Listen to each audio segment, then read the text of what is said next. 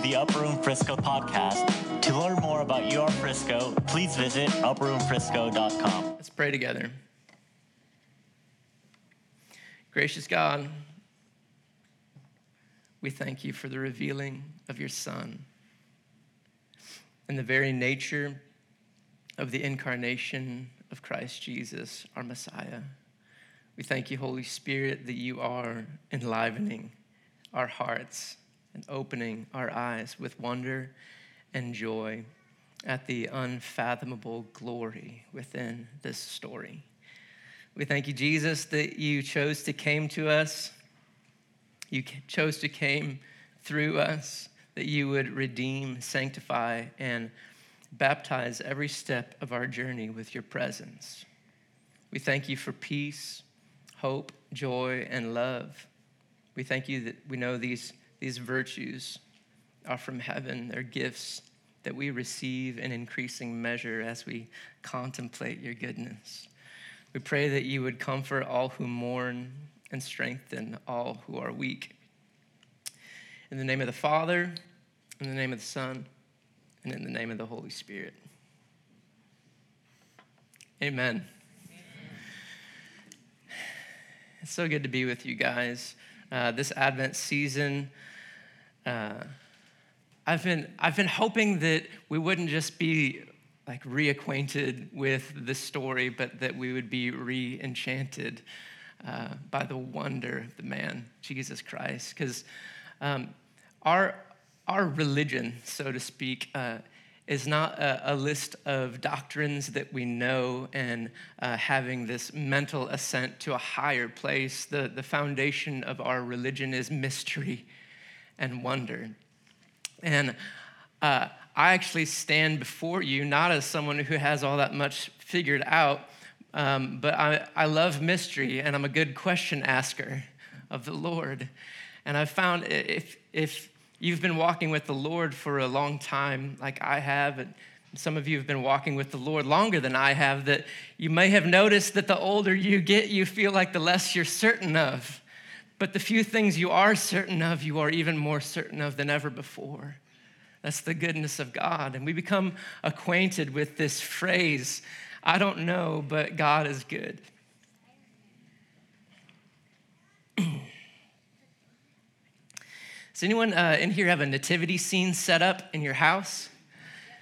Yeah, it's fun, right?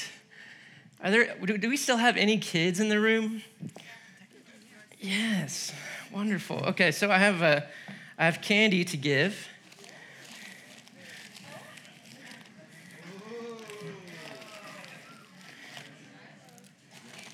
Let's see here. Ashley knows that recently I've become kind of a candy person. So let's see here.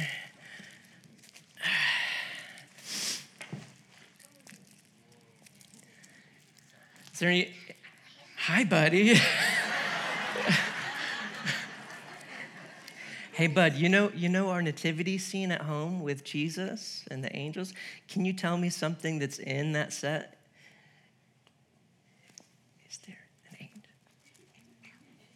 Yes, there is an angel. Here you go, buddy. Okay, can y'all tell me something that's in your nativity set? Is there like a shepherd or anything like that? Is there like a star? A star? That's wonderful. Okay, sweetheart. Can you tell me anything that's in your nativity set? Yeah, Jesus, here you go. Okay, we got more, okay. All right, buddy, can you tell me something that's in your nativity set at home? I have a camel. A camel, yes, good job.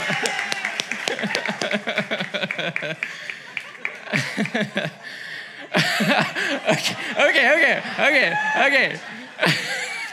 Let's see.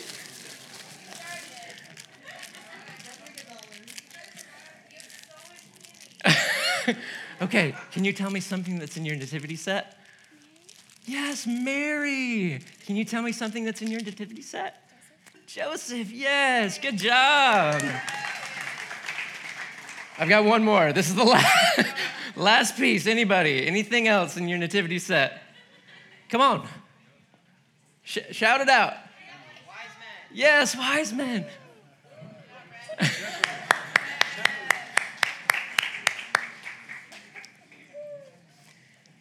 In our nativity sets, you will find angels and people, showing that heaven and earth would be mingling once again. In our nativity sets, you'll find magi, which were stargazers from distant lands who came because even the heavens of the night sky were declaring his glory and announcing his arrival. These men were also referred to as kings, these magi kings, bringing him costly gifts, showing that the wealth of the nations would flow to him. And there's that star, obviously, in the sky, which is a signpost indicating where he is, but it also is telegraphing a message, the promise of Abraham that his descendants would outnumber the stars of the sky. And you'd see the camels and the farm animals, symbolizing that even creation is being redeemed from the futility that it was subjected to. And you would see baby Jesus, symbolically the Lion of Judah, laying down with the Lamb. You'd see the manger or tabernacle, as some describe it. You would see Mary and Joseph. You would see the shepherds, much like King David, when King David was a boy. And then you would see baby Jesus in the center of it all, wrapped in the same cloths, the swaddling cloths that they would use to bind a lamb's leg before slaughter. Can you put up the picture that I sent you? Jesus was born in a town called Bethlehem, and this year, this famous church in Bethlehem set up a nativity, but because it's on the West Bank, in a place that's experiencing violence and war, the leaders there decided to lay Jesus in the rubble of a destroyed building.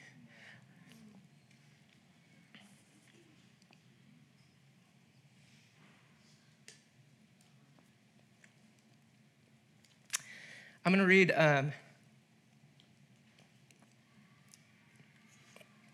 these verses from Micah and 9 and Micah 5 and Isaiah 9. While you guys just look at this picture. This is Micah 5, starting in 2. It says, "But you, O Bethlehem Ephrathah,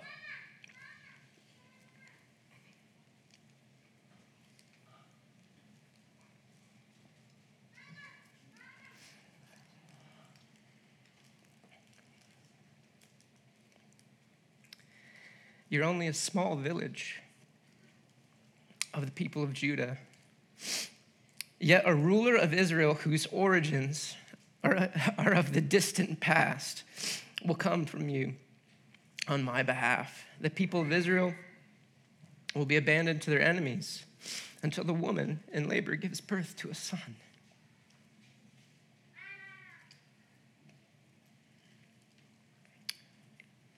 He will stand to lead his flock with the Lord's strength.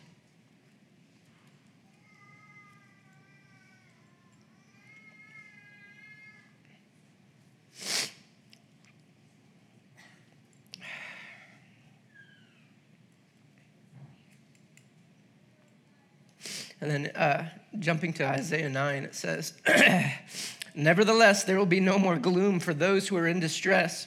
In the past, he humbled the land of Zebulun and the land of Naphtali, but in the future, he will honor Galilee of the nations by way of the sea beyond the Jordan. The people walking in darkness have seen a great light. On those living in the land of deep darkness, a light has dawned. You have enlarged the nation and increased their joy. They rejoice before you as people rejoice at the harvest, as warriors rejoice dividing the plunder. For as in the days of Midian's defeat, you've shattered the yoke that burdens them, the bar across their shoulders, the rod of their oppressor.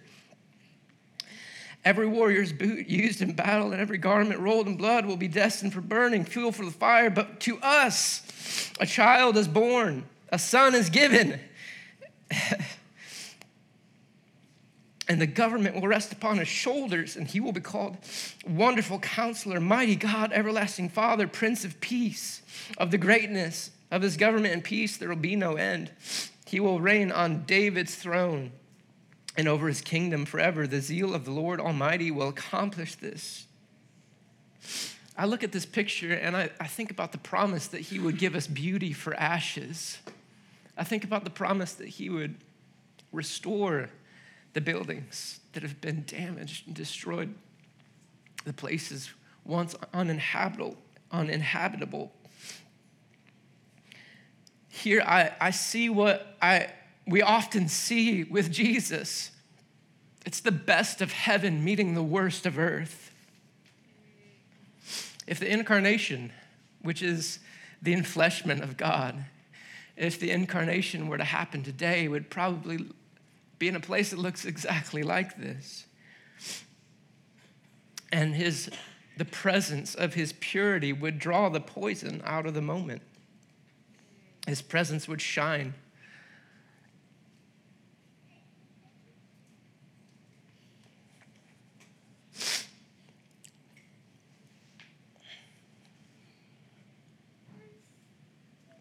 I asked our staff this week, why did Jesus have to come as a baby? Like, why didn't he just descend like mighty Loki from the heavens and just say, I'm God, worship me, or with a snap of his finger, just undo all of darkness?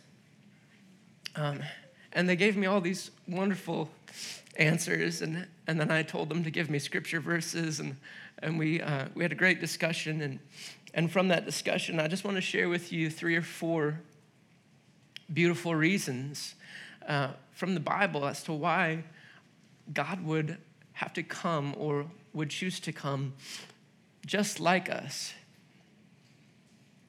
In both Romans 5 and 1 Corinthians 15, there's this same reality described by Paul, and he uses really similar language in both of them, so I'm going to combine them into this one idea. In Romans 5 and 1 Corinthians 15, Paul explains that Jesus had to become like the first Adam, but perfectly obey God, where the first Adam fell.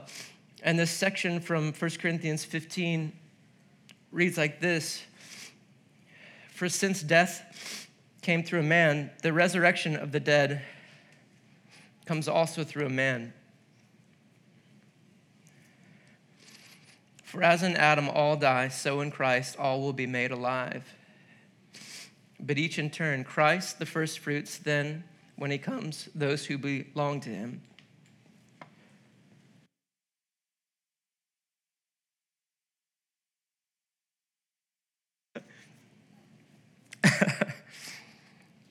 For he must reign until he has put all of his enemies under his feet. The last enemy to be destroyed is death, for he has put everything under his feet. Now, when it says everything has been put under him, it is clear that this does not include God himself, who put everything under Christ. But when he has done this, then the Son himself will be made subject to him who put everything under him, so that God may be all in all. Where the first Adam fell, the last Adam stood. The first Adam fell in paradise, the last Adam stood in hell. When the first Adam fell, Satan had a boast in the heavens, and it sounded like this: you made Adam and Eve to be objects of your affection, placed them in paradise, and they chose me. God developed this plan to redeem us from darkness and death, and he put himself on earth through his son, Jesus, the last Adam, put him in the darkest darkness when it's so hard to obey God, so easy to fall, and he chose God, and the boast has been broken.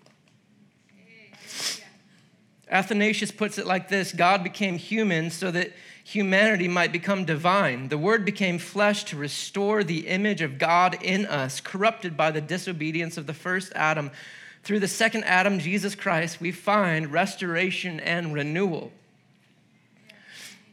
Another reason Jesus came just like us, we find in Hebrews 2, verses 14 through 18, it says that since the children had flesh and blood, he too shared in their humanity so that by his death he might break the power of him who holds the power of death, that is the devil, and free those who all their lives were held in slavery by their fear of death.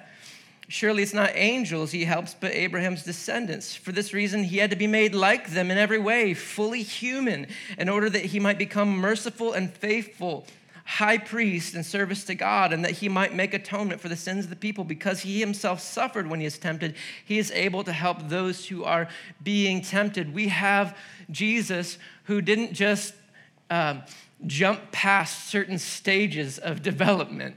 He was born a baby and he had to become a toddler. He had to learn how to not spill the goat milk and hit his thumb with a hammer. He had to learn. He had to grow. Can you believe that God was taught?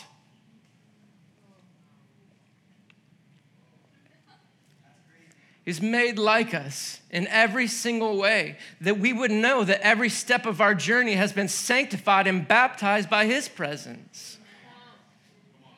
Dude had voice cracks when he was 13. Dude as in Savior of the world, Messiah, Jesus, Holy One. Saint Cyril of Alexandria, this is one of our church fathers in the year 376, said this: he took what is ours to be his very own, so that we might have all that was his. Out of compassion for our fallen state, he came down to us. By his own death, he became our ransom, freeing us from the captivity of sin. His compassion for us is such that he desires to become what we are so that we might become what he is. And lastly, there's so many beautiful reasons you can find from Scripture to talk about the purpose and reason of the incarnation, but I want to go back to the original problem, which is the fall from the garden and the promise from the Lord that there would be one who would crush the head of the serpent, and that one would come through the woman. Jesus had to be born just like us. And the Virgin Mary actually became a greater Ark of the Covenant than the Ark of the Covenant could ever be. Like the first Ark, she is carrying covenant within her. Like the first Ark, she is carrying the presence of God. But she isn't just carrying around some old tablets, but the fullness of God in bodily form.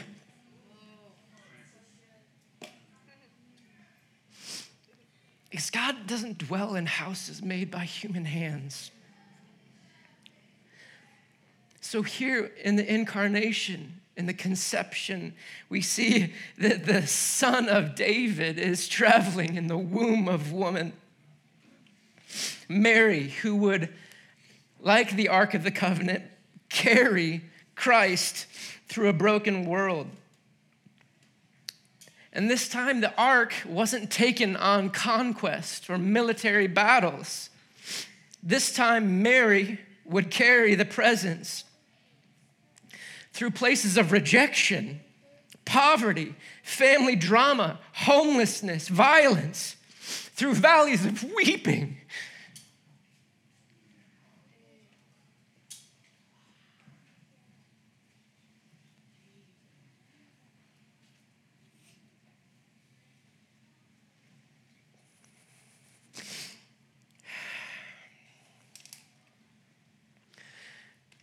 Like that picture showed, God is choosing from the very conception of Christ to be brought into our journey.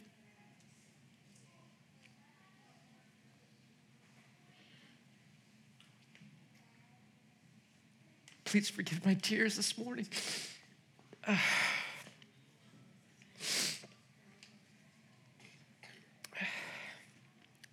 Even the geographical places that Mary would walk mirrored places that the ark would go. You know, when David brought up the Ark of the Covenant, he went to seek it out in the hill country of Judah.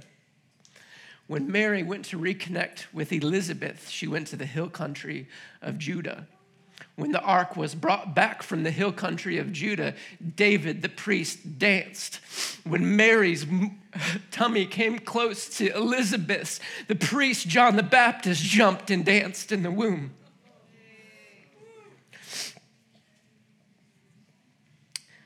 Jesus' birth and life and death and resurrection fulfilled over 300 prophecies coming from many prophets over the course of thousands of years. Prophecies that he would be born of woman, the offspring of Abraham, Isaac, and Jacob, descendant of the tribe of Judah, heir to the throne of David. Even the place of his birth of Bethlehem and the timing of his birth were prophesied. Bethlehem even means the house of bread. And Jesus stood before people and said, I am the bread that came from heaven. He would be born of a virgin, as it says in Isaiah 7:14, that there would be a slaughter of infants and an escape to Egypt, and that he would have his ministry begin in Galilee. That verse that I read from Isaiah 9, where it says that the land of Zebulun and Naphtali by way of the sea, the people living in great darkness have seen this great light. On those living in the land of the shadow of death was fulfilled the moment Jesus passed the test of the temptation in the wilderness from the enemy. He went right into the land of Zebulun and began preaching in that very land that was dwelling in darkness. The greatest light had arrived. Jesus' birth fulfilled the prophecies that he would be a prophet, priest, and king. He would be rejected by the Jews. His triumphal entry into Jerusalem would take place on a donkey. That he would be betrayed by a friend, sold for 30 pieces of silver. The money would be returned for a potter's field. That false witnesses would accuse him. He would be silent when he is accused. He'd be struck and spit on and hated without a cause. These are all prophecies fulfilled by Jesus. That he would suffer vicariously. He'd be crucified with sinners, that his hands and feet would be pierced. He would be mocked and insulted. He'd be given gall and bitter wine, vinegar to drink. That he would pray for his enemies. That his side would be pierced, that soldiers would cast lots for his clothes, and not a bone on his body would be broken. These are all prophecies from hundreds or thousands of years before him that are fulfilled by his life, and that he would raise from the dead and ascend into the heavens. Jesus' birth was announced to shepherds just like David. And it gathered kings, astrologers from distant lands, animals representing creation, spiritual beings such as angels. His birth was already starting the regathering of the nations and the reconciling of all things. At the very manger.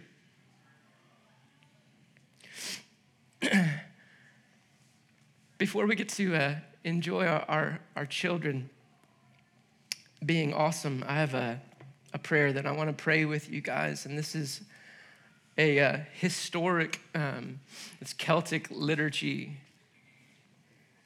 Can you put up that first slide? So this is gonna be fun. We've never done this before. I'm gonna read the lines in white, and then all together we're going to shout the lines in green. Okay? Among the poor, among the proud, among the persecuted, among the privileged, Christ is coming. He's coming to make all things new.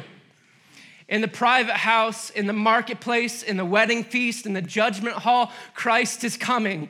He's coming to make all things new. With a gentle touch, with a forceful word, with perfect intention, with burning love, Christ is coming. He's coming to make all things new. that the kingdom might come, that the world might believe, that the haughty might be brought low, that the humble might be raised. Christ is coming. He's coming to make all things new.